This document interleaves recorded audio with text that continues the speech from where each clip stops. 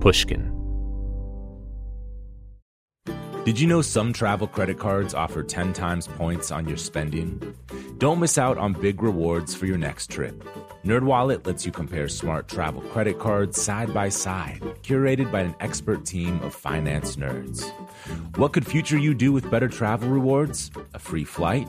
A room upgrade? Don't wait to make smart financial decisions. Compare and find smarter credit cards, savings accounts, and more today at nerdwallet.com. Reminder, credit is subject to lender approval and terms apply. NerdWallet, finance smarter. The most innovative companies are going further with T-Mobile for Business. The PGA of America is helping lower scores and elevate fan experiences with AI coaching tools and 5G connected cameras. AAA is getting more drivers back on the road fast with location telematics. And the Las Vegas Grand Prix is powering race day operations with 5G connectivity, giving fans an experience at the speed they deserve.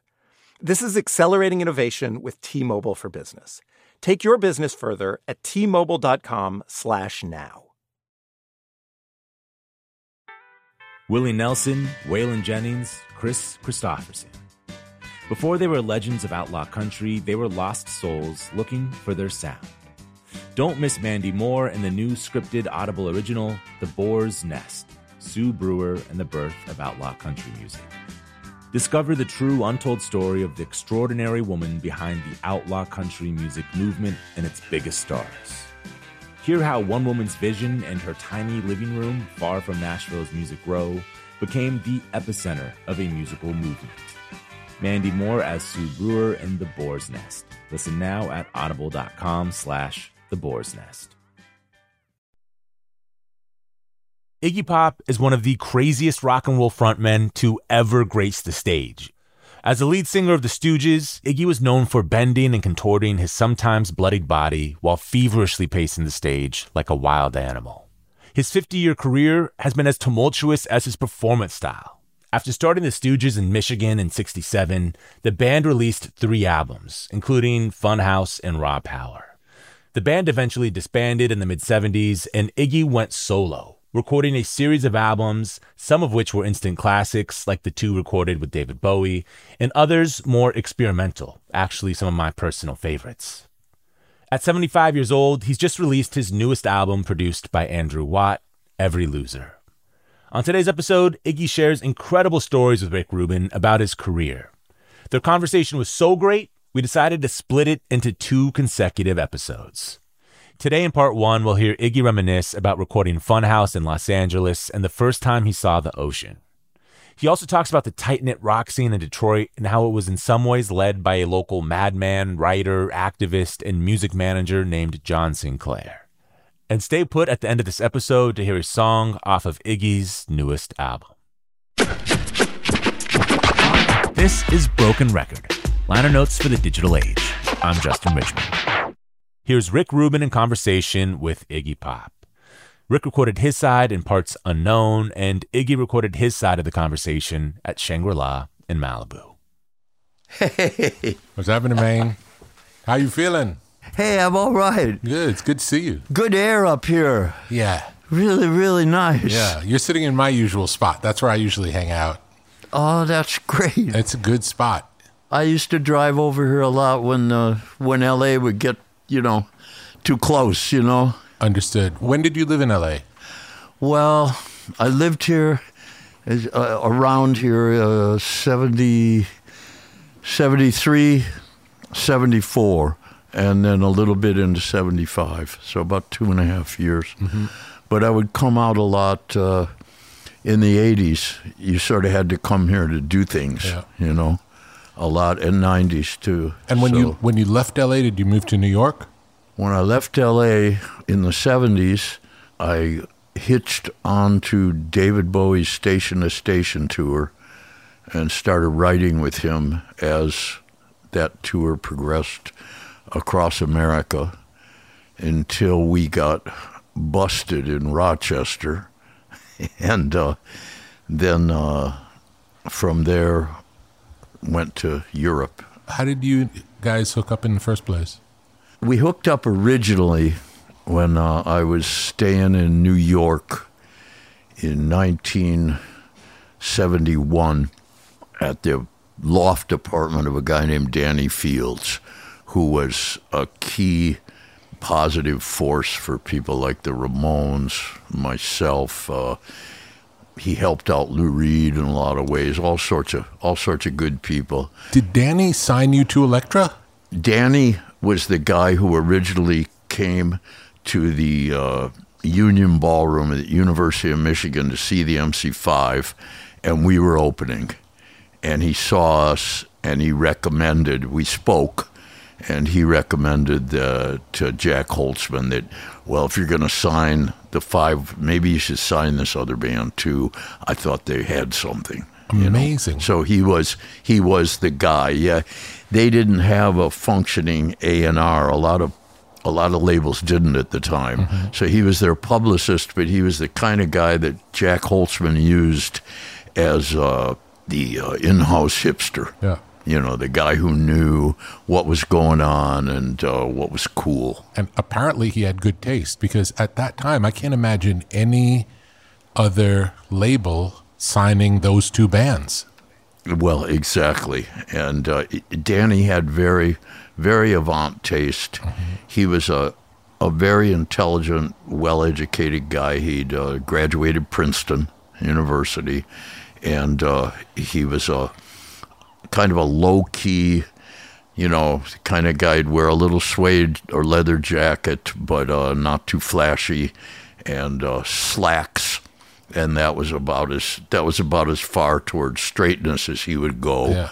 But he wasn't flamboyant about anything, and he sort of fit right in with the backroom crowd at Max's, where Andy Warhol would hold court with a group of sort of young eccentrics in New York. They were like people who should have been the Kennedys, and they weren't. They were like intelligent, nice-looking American kids gone hard left suddenly. And if you became a Warhol star and were willing to work in his movies, you got a little paper, a little sort of piece of paper similar to the draft cards at the time with Andy Warhol's signature that you could present at Max's Kansas City and get all you could eat, but you had to pay for your own drinks. Wow. So, yeah, that's how he paid his people. Yeah. It was a little oval room at the back of a steak and beer joint on Union Square. And you would have, the first time I went in there was because Danny was calling me on his phone. I was staying in his loft, and I was watching Mr. Smith Goes to Washington on his TV, and I was just almost in tears at the sincerity of his willingness to take on the corruption. And, I was relating it to the music industry. I was plenty angry at the time. And he had to call me 3 times. He said, there's some people down here, they really want to meet you. It's David Bowie and his group, and you could do yourself a favor, damn it. So I finally said, all right. Okay, we'll meet these strange people. And I went down there about 1 a.m, and Lou Reed was down there. David, Tony DeFries, his manager, who had a manager get-up, big cigar, a fur coat, a big fro, But also down there was Ultraviolet, mm-hmm. and Taylor Mead, mm-hmm. who was just a strange, very flamboyant street character. There was a wonderful guy named Donald Lyons in that group who was a professor of Greek. He could teach you, he spoke Greek and Latin, and but was just a cool guy, right? It was like my dad without being judgmental, just somebody like, wow, an educated man who wears a suit and everything, but is just like easygoing, and gosh, who else was down there? Baby Jane Holzer was there that night. And they all just sit around and chitter-chatter a lot. Had you been aware of Bowie's music at this point in time, or not really? I was only aware that he'd mentioned the Stooges, or maybe it was me, in a little piece in the Melody Maker magazine as one of his favorite groups or favorite songs. And I can't remember. It was right around that time that I heard what he was doing, which was the album. I think it was Hunky Dory, and it had Life on Mars. And I remember listening to it, and I thought, well, this is not my cup of tea, but whoa. Yeah. This guy can do things musically. Holy cow. They're incredible. The grasp of melody and not only chord changes, but he would actually do harmonic shifts and transpositions. And I thought, well, oh, dear, dear, dear me. And he had the range in his voice to carry what they call lift a chorus. The old, lift the chorus, sing the song, the refrain. So that was out, I think, at the time, and I was listening to that, and that was my first impression. I thought, well, it's not at all related to tough bro rock music, but there are skills. This person has actual skills. Who were the tough bro rock music that spoke to you in those days? At the time, Mitch Ryder and the Detroit Wheels. Incredible. For instance, yeah. He's still alive, right? Yes, he is, and he's still doing. They still do the same songs and gigs. And Johnny B, who is amazing, one of the finest drummers in America, still will go out, still play with him. But Johnny also did Stevie Nicks tours. He gets good work. Who else? Music like that. I always liked the MC5 quite a bit. There were some things I liked more than others, like with anybody else. Yeah. I liked very much the Stones albums where they did mostly covers. That was what I was listening to at first. I liked very, very, very much the first album by the Paul Butterfield Blues Band. We were born in Chicago and Melodon Easy. They were doing a lot of Little Walter and stuff, and they had a mixed band. Some of the guys were born into the white side, and some of the guys born into the black tradition. And Sam Lay was on drums, who was later was Nice to Me, and then he played on Highway 61 Revisited, the Dylan album. That's Sam. Did you like Hendrix? Hendrix incredibly much. Hendrix, I saw him because we were in the Midwest at the time. In the old days, when the groups would come over, you had to get from the East Coast to the West or vice versa, and Ann Arbor and Detroit was one of the stops. So I saw Jimi Hendrix in Ann Arbor, Michigan, in a converted bowling alley, on a stage about 12 inches high, and I was right in front of that stage.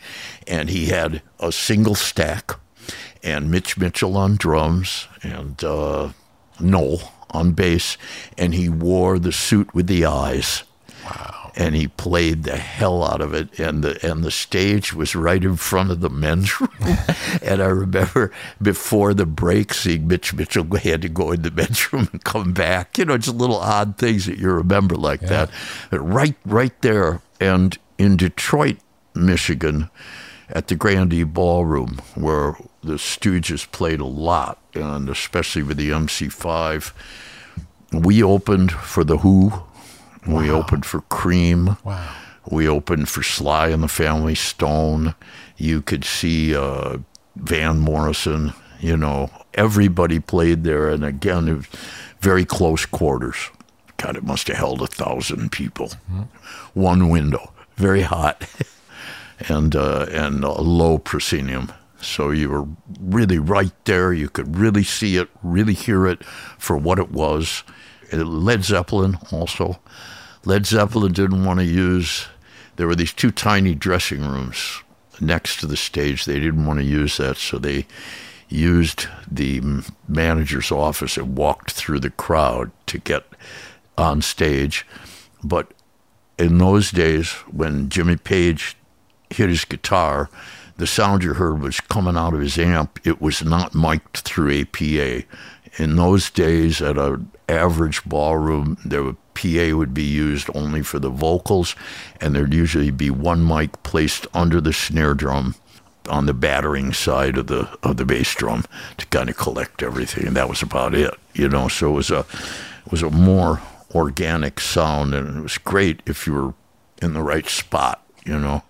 Would you move position to get it to sound as good as you could, like self-mix? Yes. Yeah. Oh, hell yeah. Yeah, that's it. You bet I did.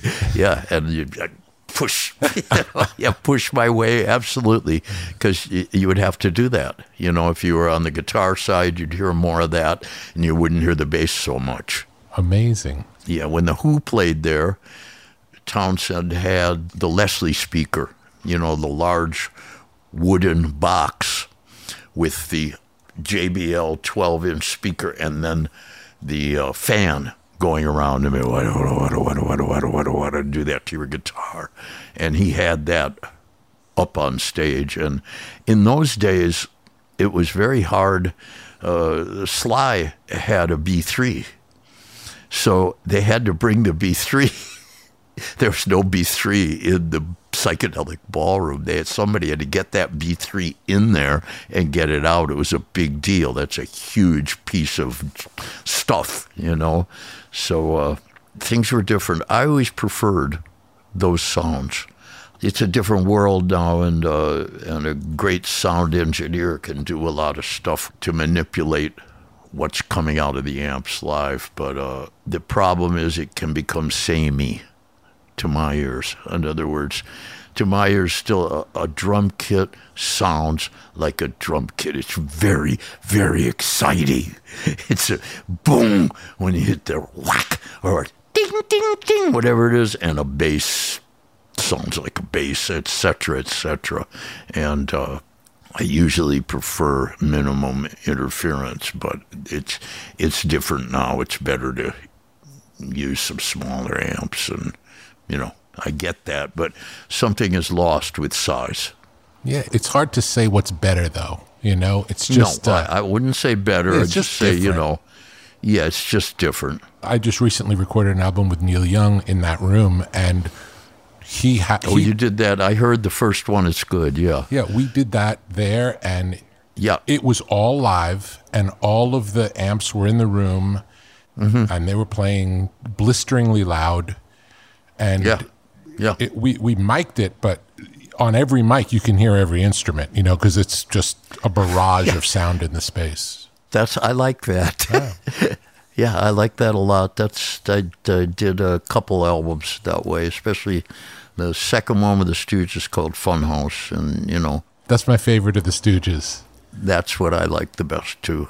We had little baffles in the room, the mini baffle. Like about as big as that screen you're on right now, but nothing too much to separate. The engineer on that was a young Englishman named Byron Ross Myring, and I thought I'd never seen such a dashing young Englishman. He if he didn't wear an ascot, he should have, and he looked like ready for yachting, and apparently it was his second album, and the first one he'd done over here was Barbra Streisand. Wow. And he went right from that to us. Wow. And he didn't bat an eye. There was a producer hired to do it named Don Gallucci, who'd played the organ on the Kingsman, on Louie Louie. And Don was worried about, they tried separating us the first day, and we wanted to cry. It didn't work. So Byron said, "Don't worry, we'll set this up and it'll fine." It was fine. He wasn't bothered. Where was it recorded? At that killer studio. It's the Electra Studios. That's right there on La Cienega Boulevard, 2 doors from down the hill from Santa Monica. On the east side of the street, it's still a studio, I think, but it was the Electra. Yes, I believe so. Wow. Japanese architect. It was designed, spirit of Noguchi. Very minimal architecture with a nice little bonsai garden. Beautiful. And just a nice place. One recording room, mid-size. It's all you needed, really. It was done right there. We stayed at the Tropicana. Yeah. And we would all walk to the corner together with the guitars and the drumsticks and everything each day and wait at the light by the liquor store there, by La Cienega Lanes, and then cross and walk down the hill about 40 steps to the studio. And we each day we would do one song over and over and over, and until we thought that was the take where everything went right. That's how we did it. We're going to take a quick break, and then we'll be back with more from Rick Rubin and Iggy Pop. Apple Card is the perfect cashback rewards credit card. You earn up to 3% daily cash on every purchase every day. That's 3% on your favorite products at Apple, 2% on all other Apple Card with Apple Pay purchases, and 1% on anything you buy with your titanium Apple Card or virtual card number. Visit apple.co/card calculator to see how much you can earn. Apple Card issued by Goldman Sachs Bank USA Salt Lake City branch, subject to credit approval. Terms apply. The most innovative companies are going further with T-Mobile for Business. The PGA of America is helping lower scores and elevate fan experiences with AI coaching tools and 5G connected cameras. AAA is getting more drivers back on the road fast with location telematics. And the Las Vegas Grand Prix is powering race day operations with 5G connectivity, giving fans an experience at the speed they deserve. This is accelerating innovation with T-Mobile for Business. Take your business further at T-Mobile.com/now. Snag a Job is where America goes to hire, with the deepest talent pool in hourly hiring. With access to over 6 million active hourly workers, Snag a Job is the all-in-one solution for hiring high-quality employees who can cover all your needs.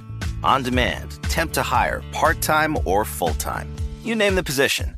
Warehouse worker, retail associate, grocery store clerk, fitness trainer, baker, stylist, bellhop, podcast producer. Yeah, Snag a Job's got a worker for that. With our easy-to-use platform, you're able to seamlessly post and fill available positions quickly with a dedicated customer support team to provide all the help you need along the way. Kind of nice knowing you have a talent pool like that in your own backyard, right? Snag a Job is the partner you need to keep your business running smoothly. So visit snagajob.com or text snag to 242424 to talk to an expert. Snagajob.com, where America goes to hire.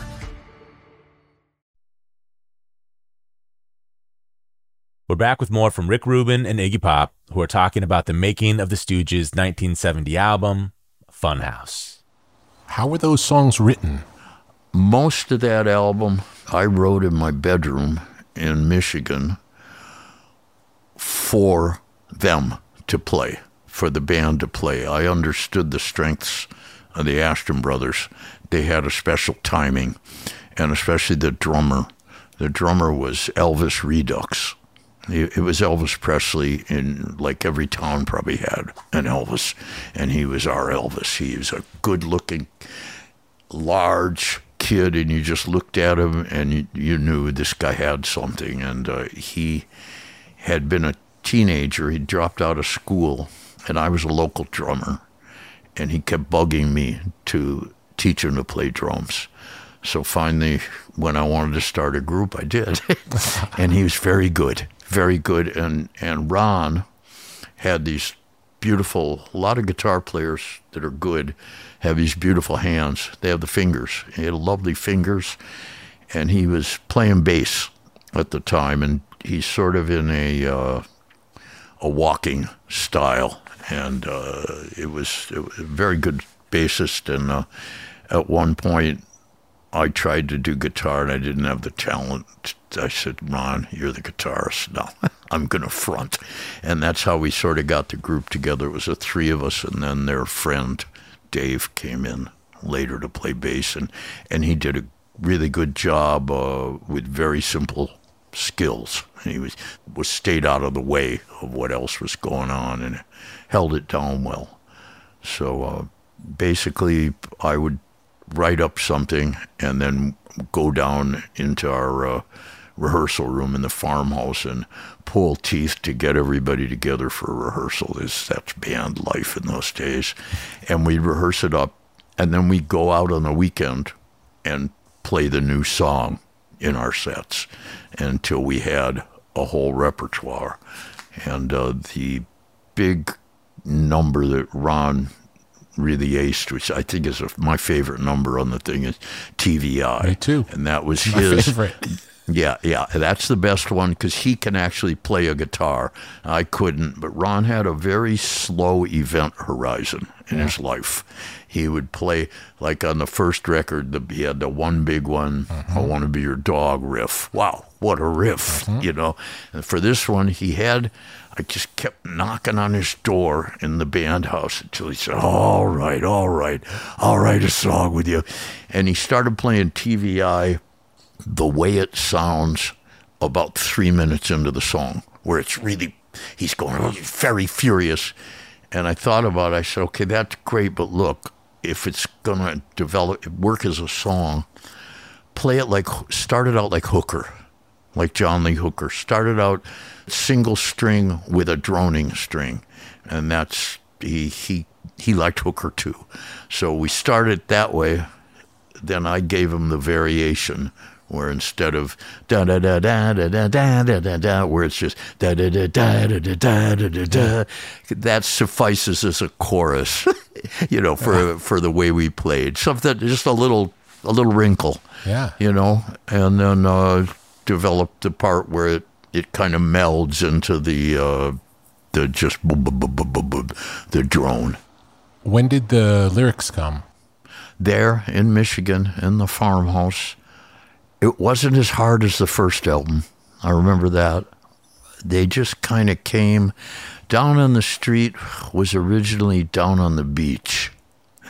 And I've always liked beach culture. Yeah. And I would singing about down on the beach and where the stars shine and how the open feeling at night. And then I thought, well, look, I'm in this rock culture now, maybe something more people can relate to. And at some point, we took a trip to New York.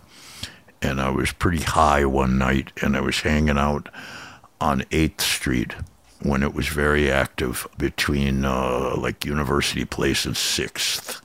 And everybody was down on the street, and there were so many young faces milling around, and everybody seemed interesting. So I took it from there, you know, and it was sort of meant to be also a little bit about aesthetics. I was just fascinated by everything in the big city, you know, whether it might be an attractive girl or it might be just a really interesting guy, but faces. Yeah. It started from faces. You know, so that was like that. TVI, I remember that came from, we did a gig at a junior high school in Ann Arbor, Forsyth Junior High, and we weren't playing that number, we didn't have it yet, but there was one of the students at the junior high, she was laying on her back in the what they call the multi-purpose room, where you play. You know, it's a gymnasium, it's a lunchroom, it's a dance hall, and she's just laying there, sort of taking it in on her back with her arms folded behind her. And I thought, she's just taking this like watching TV. And I thought about that, and then I always liked the CBS logo. Yeah. At the time, the I, yes, the big I. So I thought TVI. Well, that's interesting. Yeah. You know. So that was where that came from. So cool. I always loved the song and never had any idea what it meant.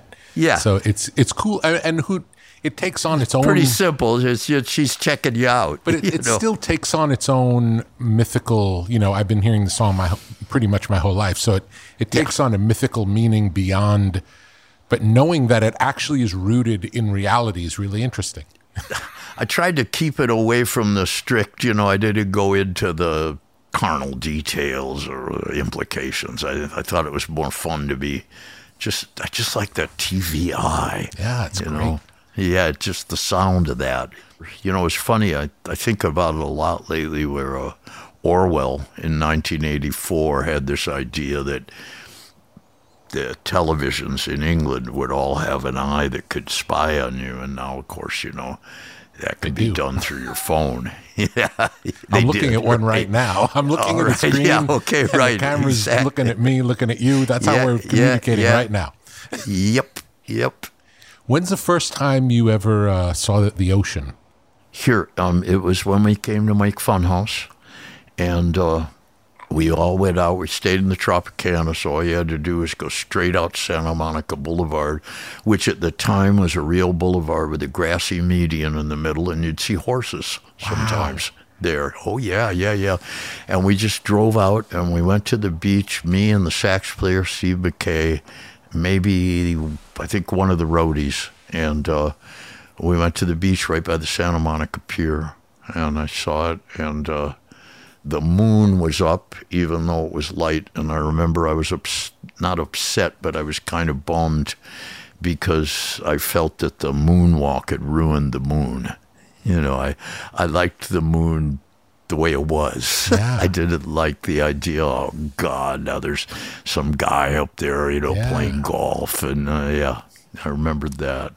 So it was 1970. That's pretty great. That's a great take. I've never heard that take about the moon, that the man going to the moon ruined it. That's great. Yeah. In 1970, and the other big impression on me that I used it in a lyric later on Raw Power was I'd never felt the ocean breeze on a good day. It has a pitter-patter to it. It's not like a light wind that blows constantly. It hits your face and it hits your body like... it has this really on-again, off-again rhythm to it. And, oh, man, did I like that, So I used that in Give Me Danger on the Raw Power. It kissed me like the ocean breeze. I loved the ocean breeze. It made a big impression. So I was 23, Some people are raised right by the ocean, but once I saw it, I've always gone way out of my way to be near the ocean as much as I possibly can. It's interesting that Down on the Street started as Down on the Beach, and it sounds like at the time you wrote it, you hadn't yet seen the ocean. Well, the beach at that time was, we have many, many, many lakes in the Midwest. So the particular beach I was talking about was a place called Silver Lake. Oh. And it was a little lake where the kids, we would all go on the weekends or in the summer. It was like bigger than a pond, maybe a mile across, maybe not, like that. And you had this little kind of a dirt slope that was a beach and a changing area, like a county park. Yeah. That was the beach. And I had been, when I did my first full professional gig, I was a drummer straight out of high school. And I was playing in my high school cover band all summer in a beach area of Michigan on Lake Michigan called Harbor Springs, and it had sand dunes and everything. So we had that culture, but it's not the same as the ocean. Yeah. How would you describe your relationship to music? It gives me my connection to emotion. And I feel if I don't have that connection to emotion, I don't feel, for some reason, interested, or that whatever I might be doing is worth doing it. It doesn't mean I have to go around having emotion every second of the day. That doesn't work that way. But it started out as, I'm sure you've felt this, maybe I was on the school bus listening to Be My Baby by the Ronettes, and you have this wave of, I don't know what that is. It's like this adolescent yearning that sort of thing. But on the other hand, you also listen to Louie Louie by the Kingsmen. And, you want to have a wild time a little bit or something. You get excited, different things. And I've always been susceptible to it right up through when I started listening to things. My parents brought a classical, one of these 10 great classics, one of these albums, and they had some Ravel on it. They had Bolero, the Ravel's Bolero, and I loved it. I was only 12, 13 when I heard that, and liked it maybe a little more than the records Elvis was making at the time, because he wasn't doing his greatest stuff, it was more like Return to Sender or something. He sounded great with the music. I liked it, but it wasn't, it wasn't the greatest. Although Return to Sender was funny because I always thought he was singing Return to Cinder. And I thought, my God, he's singing about regeneration. And of course, yeah. And I didn't, yeah. I don't know, you hear funny things when nobody tells you what's going on, But that's pretty much it. It was that. And then at some point, I wanted to do things. And if I could sing like Dionne Warwick, I would have tried to find Burt Bacharach and done music like that, which is so wonderful, but I didn't have that.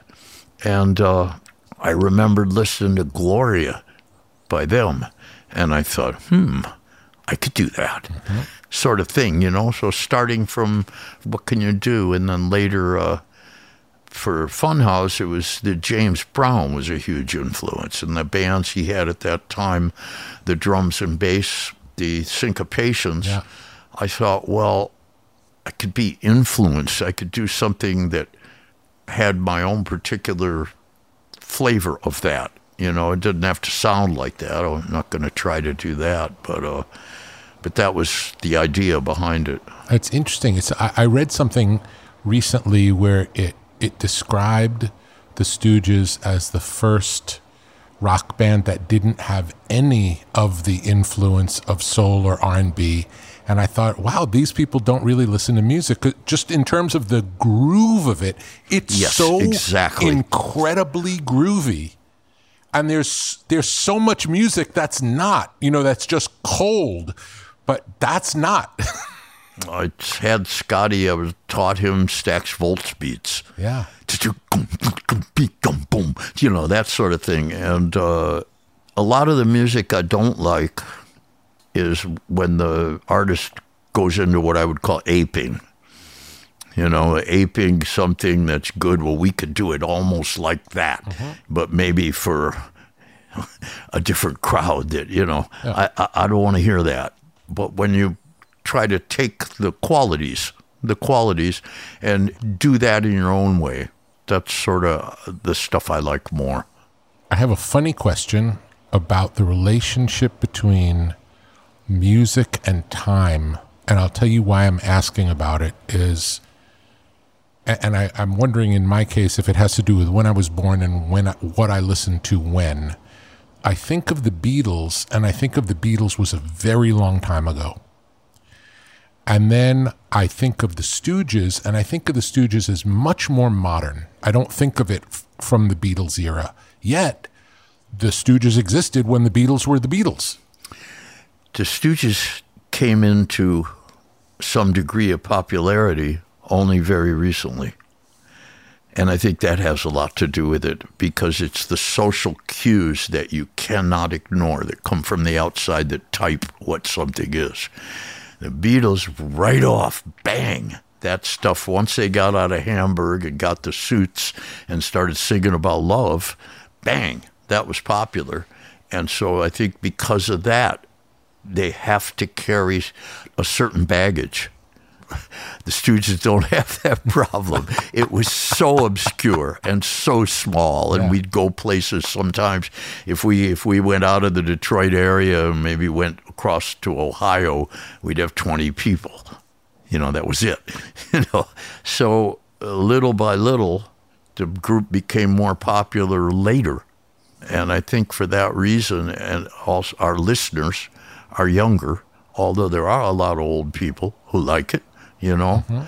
But I think that might have something to do with it, although I've been really happy that the group gets included more and more in discussion and portrayal of what's called classic rock, because it is classic rock in a way, you know, in a way. But, so I would say it might have something to do with that. And the music also was cut clean, like a Corvette, like Ferrari, like Noguchi, like Jean Prouvé, like clean cut lines done very, very simply.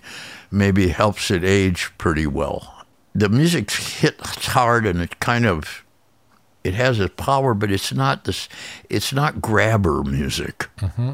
It's not music that reaches right out and takes your, shaking you, listen to this, not those first two. Yeah. And a lot of that was the personality of the brothers. They were just drawn back individuals, both of them, and did not put themselves forward very easily, did not say a lot very easily, just had something, a slow groove. It might have been because they lost their father at a key time, and I think it was traumatic for them. They were in their young teens. And I remember Scott saying toward the end of his life, he said, well, we just didn't have the guidance. There was a comic named Jonathan Ross, who has a popular show in the UK, and we played his show, and then we sat for a talk. And he sort of asked the brothers, he said, now, if you hadn't been in the Stooges, what would you have done with your life? And immediately, didn't miss a beat. Jet pilot, race car driver. Like, yeah, bang, right? So funny. I wanted to cheer. I said, boy. Yeah, and honestly, the father had been a Marine fighter pilot. Yeah. And I think he had trouble adjusting to life after that experience, after the war was over. He was a macho man, and he was teaching one to be a jet pilot and the other one to be a race car driver. Amazing. So, yeah. But there was an abrupt stop to that, and all of a sudden, I think it affected them in a deep way. Would you say you were very different than the other members of the band, or would you say you were very different from everybody? Well, I'd say the latter. I didn't realize it at the time. I thought it was just different from them. Yeah. But of all the people with whom I wanted to communicate, they were the most difficult to communicate with. It was a real challenge, and I did manage, and we did some great stuff together. But yeah, that's a good point. I never thought about it that way, and I read an interview years ago with one of our roadies.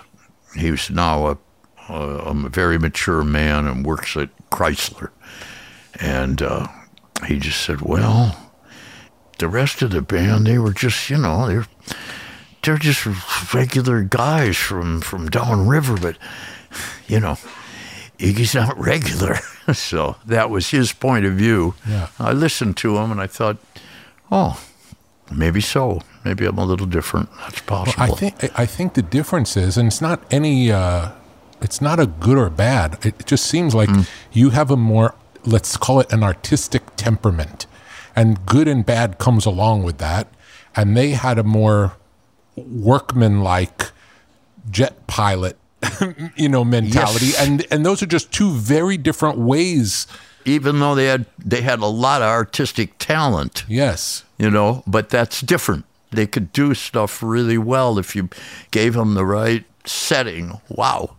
Yeah, they could execute, but yes, you had a different vision than they had, and that's... Yes, I did. And again, it's not better or worse. It's just there are all kinds of people with different strengths and weaknesses, and if they were like you, the Stooges wouldn't be like the Stooges. So the fact that it is what it is it was perfect.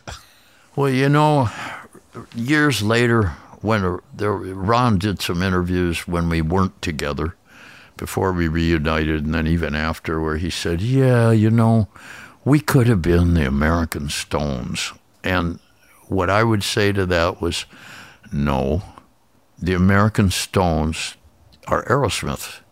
And that's because the way things are done in America, if you're going to be the American Stones, you need a singer who can sing rings around Mick Jagger. You need a guitar player who can play more cleanly and incisively than Keith Richards.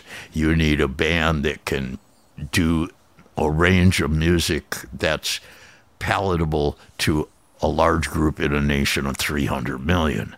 That's the nature of the USA, and that wasn't what we were ever going to be good at. But that's how they felt, or what Ron felt about it. Not Scott. Scott was a little more savvy than that, but that's what I would say. Yeah, I had a particular once I got into it with them, and you start out where you are. So there we were in Detroit. Our contemporaries were Bob Seger, Ted Nugent. Detroit Wheels were more earlier than all of us, but still there was an influence. There was the MC5, of course, Scott Richard Case, various local bands, and then later when they were exposed to our scene, Alice Cooper moved from Phoenix into Detroit. So that was your competition and also your colleagues. So we kind of worked from that and tried to find our own niche that worked for us. And I was thinking about it 24/7, as you do when you're young. But were you friends with all those guys? Yeah, friendly, absolutely. Nice. Yeah, oh yeah.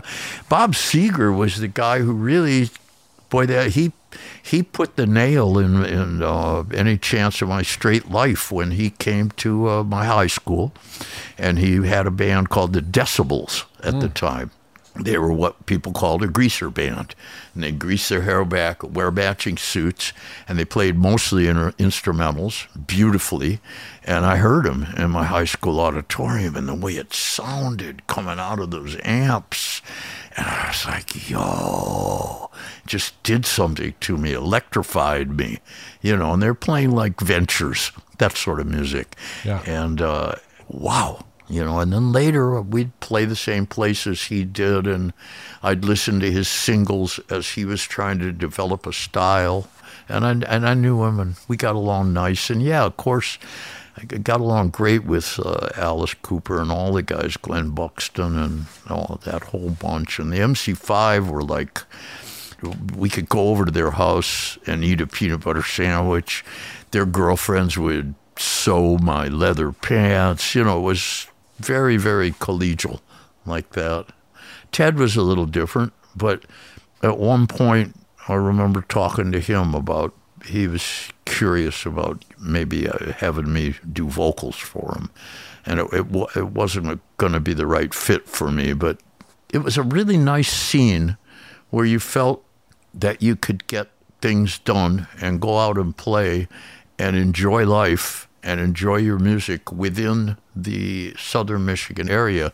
There was also an interesting guy named Terry Knight, and he was a DJ on CKLW in Detroit, and he had a band called Terry Knight and the Pack, and he would imitate the look and the sound of the top English bands at the time.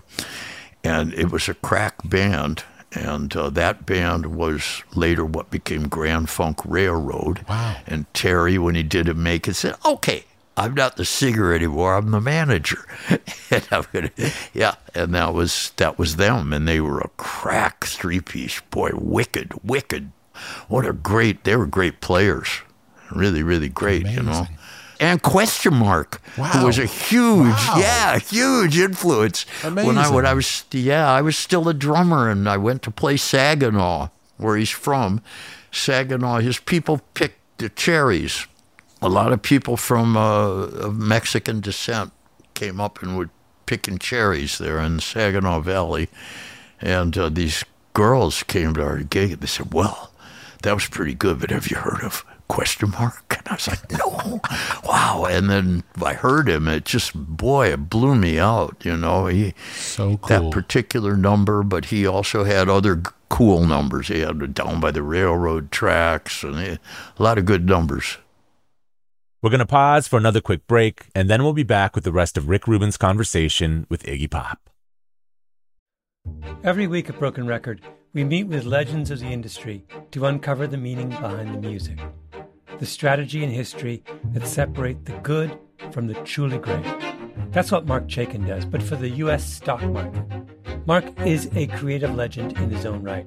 He worked on Wall Street for 50 years, invented 3 new indices for the NASDAQ, and has predicted some of the biggest market shifts of the past decade, including the recent mania in AI stocks. Now Mark says we're seeing a similar shakeup in the financial markets. He's calling this a new dawn for the U.S. stock market and predicts dozens of specific stocks will soar in the next 90 days. He put everything you need to know in a new presentation specifically designed for people off Wall Street.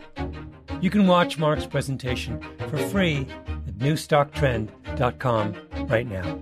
Again, the link to watch is newstocktrend.com.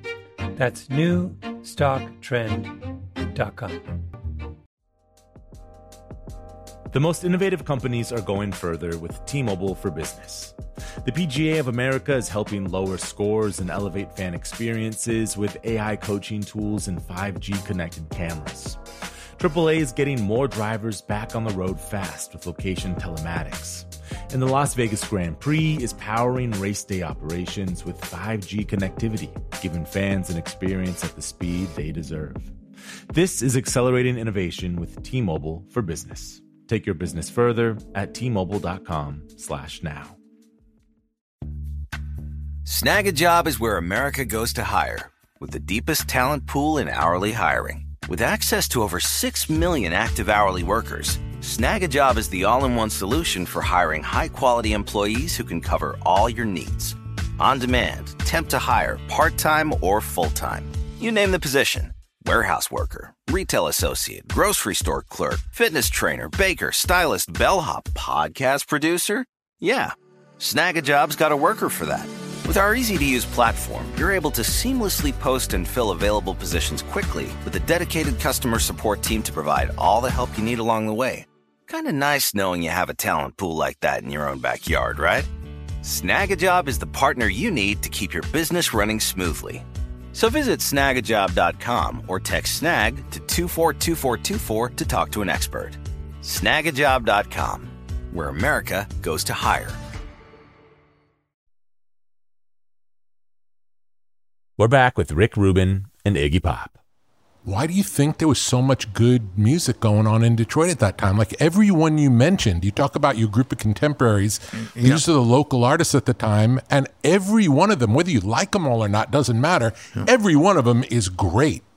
There was a positive energy because it was the heyday of the Detroit muscle car culture. They were making beautiful cars that were exciting and fun and looked great and sounded great and were great to drive and in a wide range. There was a lot of work for everybody. There was some urbanism, but also a lot of open space. And there was a very, very large migration from the Mid-South, Tennessee and Kentucky, to the Detroit area during the Second World War to bolster the auto plants for the war effort. And it never really ended. It just kept on right up through the 60s. I grew up, my trailer camp where I grew up was on the side of that road. It was a 2-lane blacktop US 23, also known as the Hillbilly Highway. And it went from Tennessee right up to Detroit. And there was a natural hands-on power with that. There were similar things going on out here with the Okie culture transported to Southern California, especially Orange County. So you had people who you didn't have to have you didn't really have to graduate high school to get a good job somewhere and have a good time, and then your kids might start playing guitar in the garage and would have an optimism that would allow them to go do things. That's what I would say. And that existed there in Michigan. In Chicago or New York, those were bigger cities, so the groups had to be more realistic about everything. You had to be very professional, and it was harder to get everything together for your rehearsal, that sort of thing. But not quite so in the Midwest. Yeah, but you can't list 10 great artists that came out of New York at that time, musical artists. It doesn't exist. No, you can't, because it was too tight. Everything was too tight, and until the synthetic music came along, disco worked for New York people because it had a more Latin and Afro-American energy to it. But it was harder. I mean, the Young Rascals, that was a very great bar band, killer bar band, and then they'd get professional writers and work with them and make a great record. But it's different. The big city's great in another way, I think. It worked for doo-wop. Like doo-wop from New York was incredible. Because you could just get together on the street corner, and then there was all the music that came out of the playgrounds later of the Bronx and, Brooklyn and all that, because you could steal some electricity, and suddenly there were boom boxes, and things change. Did you know John Sinclair? I knew John Sinclair Tell me everything about him. Okay, John Sinclair was a guy. He learned his music really in the joint. He'd done something. I don't know what he did. He spent a year or two in the joint, and he learned about all the great Atlantic records and all the great jazz records. And he was a kind of a Henry VIII character. He was a very large man, like a large knock-kneed man with a large girth, knock knees, and wild hairdo, and was very interested in promoting free love, free everything, free food, free music. We don't need songs. We don't need money. We don't need this and this and that. And he started several communes in the Detroit area. One was called Translove Energies. Another was the, I can't remember what he called the MC5. He had a musical commune, too, which centered around the MC5. And then finally culminated in something called the White Panther Party. And they were going to be, he also had a side where he liked to be tough. And so their MC5 roadies were all big and tough. And I remember Fred Smith told the story once that early in their gestation, to prove your place in the band and make sure everybody was a worthy band member, they all had to fight each other. To make sure, okay, there are no wimps in this band, right? So they were really interesting on that, like that, and John would egg them on in a certain direction.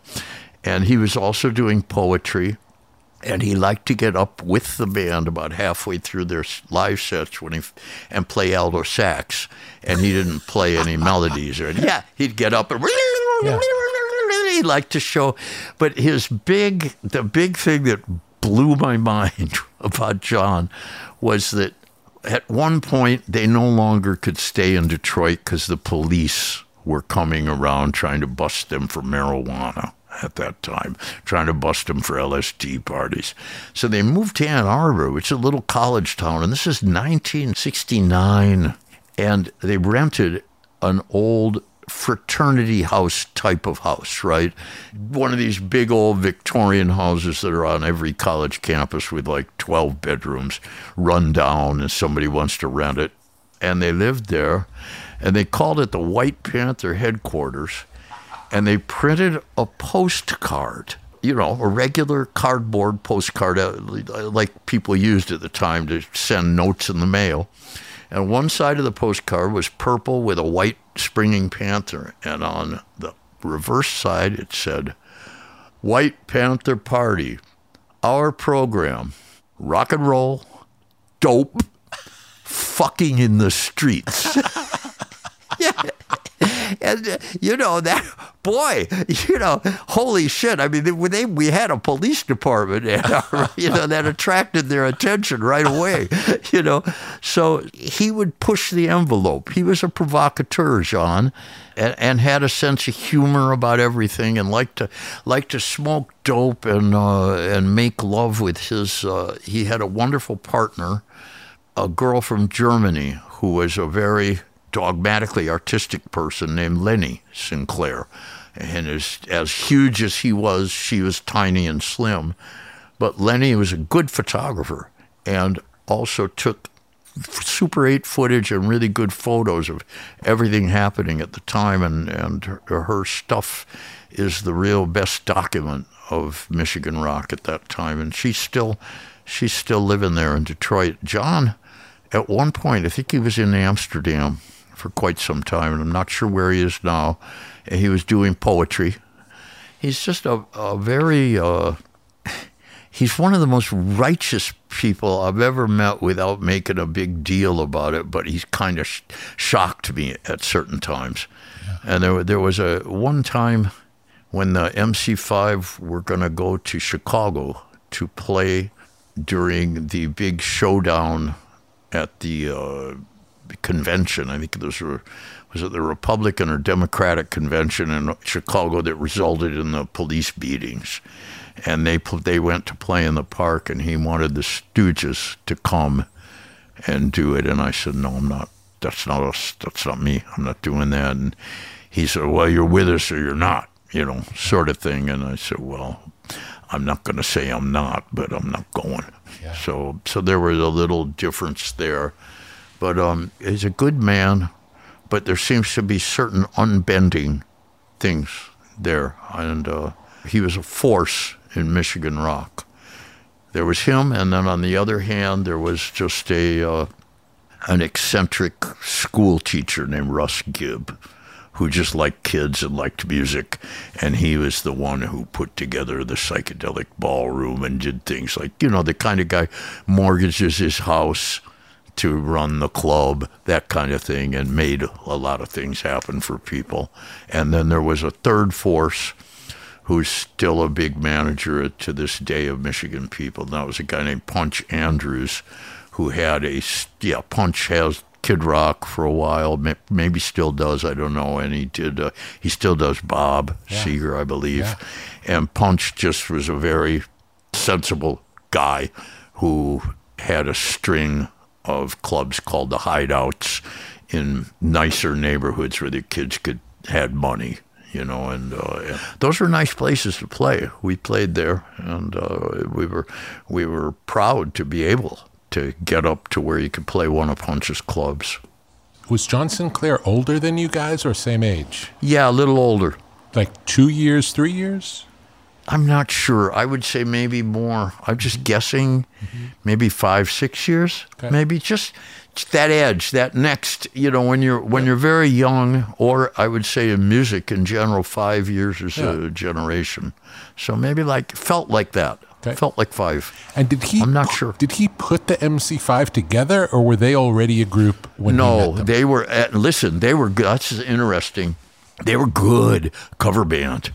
They were really effing good cover band, and I saw them at the Ann Arbor Armory covering Stones and Pretty Things and Motown songs, and they were just already very, very good. And Wayne Kramer tells me, I don't remember, I have no recollection of this, but apparently they asked me to drum for them at one point, and I didn't. I said, no, I'm going to try to do my own thing, but I don't remember that. But yeah, no, they were good covering. They were writing, and it was a much different thing. But they were already tight and good in a similar way to the members in Grand Funk Railroad, Mark Farner and those guys. Great drummer in Grand Funk.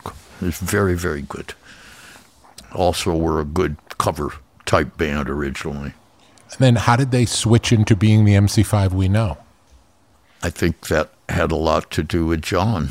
Wow. I think it was John coming in the way. I don't know that you hear stories anyway about Andrew Oldham, who I met years ago, sort of telling the Rolling Stones, you need to write songs, and listen, the Beatles are the good guys. You're going to be the bad guys, So, so I think there was a little bit of that, and then the songwriting, their point of departure of writing a song, it was a little more dogmatic, and it had to generally be something that was acceptable to the whole group.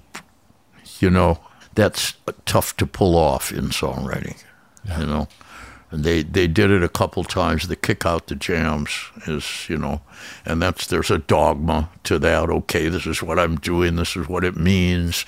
Let me do it. Get out of the way and everything. And the guys are all having fun, that sort of thing, in the dressing room getting hazy, et cetera, et cetera. That was their particular way, and then they carried it.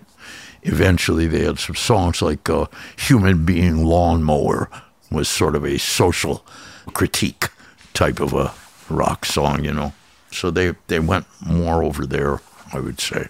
American Ruse was one of their songs, Hey, hey, hey, take a look around, I finally caught on to the American Ruse, You want to have fun, they won't let you, that sort of thing.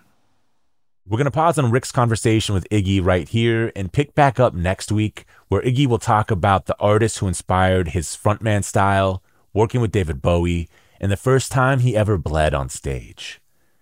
But before we jump to the credits, let's hear a song from Iggy's new album, Every Loser. Here's the song, Strung Out Johnny.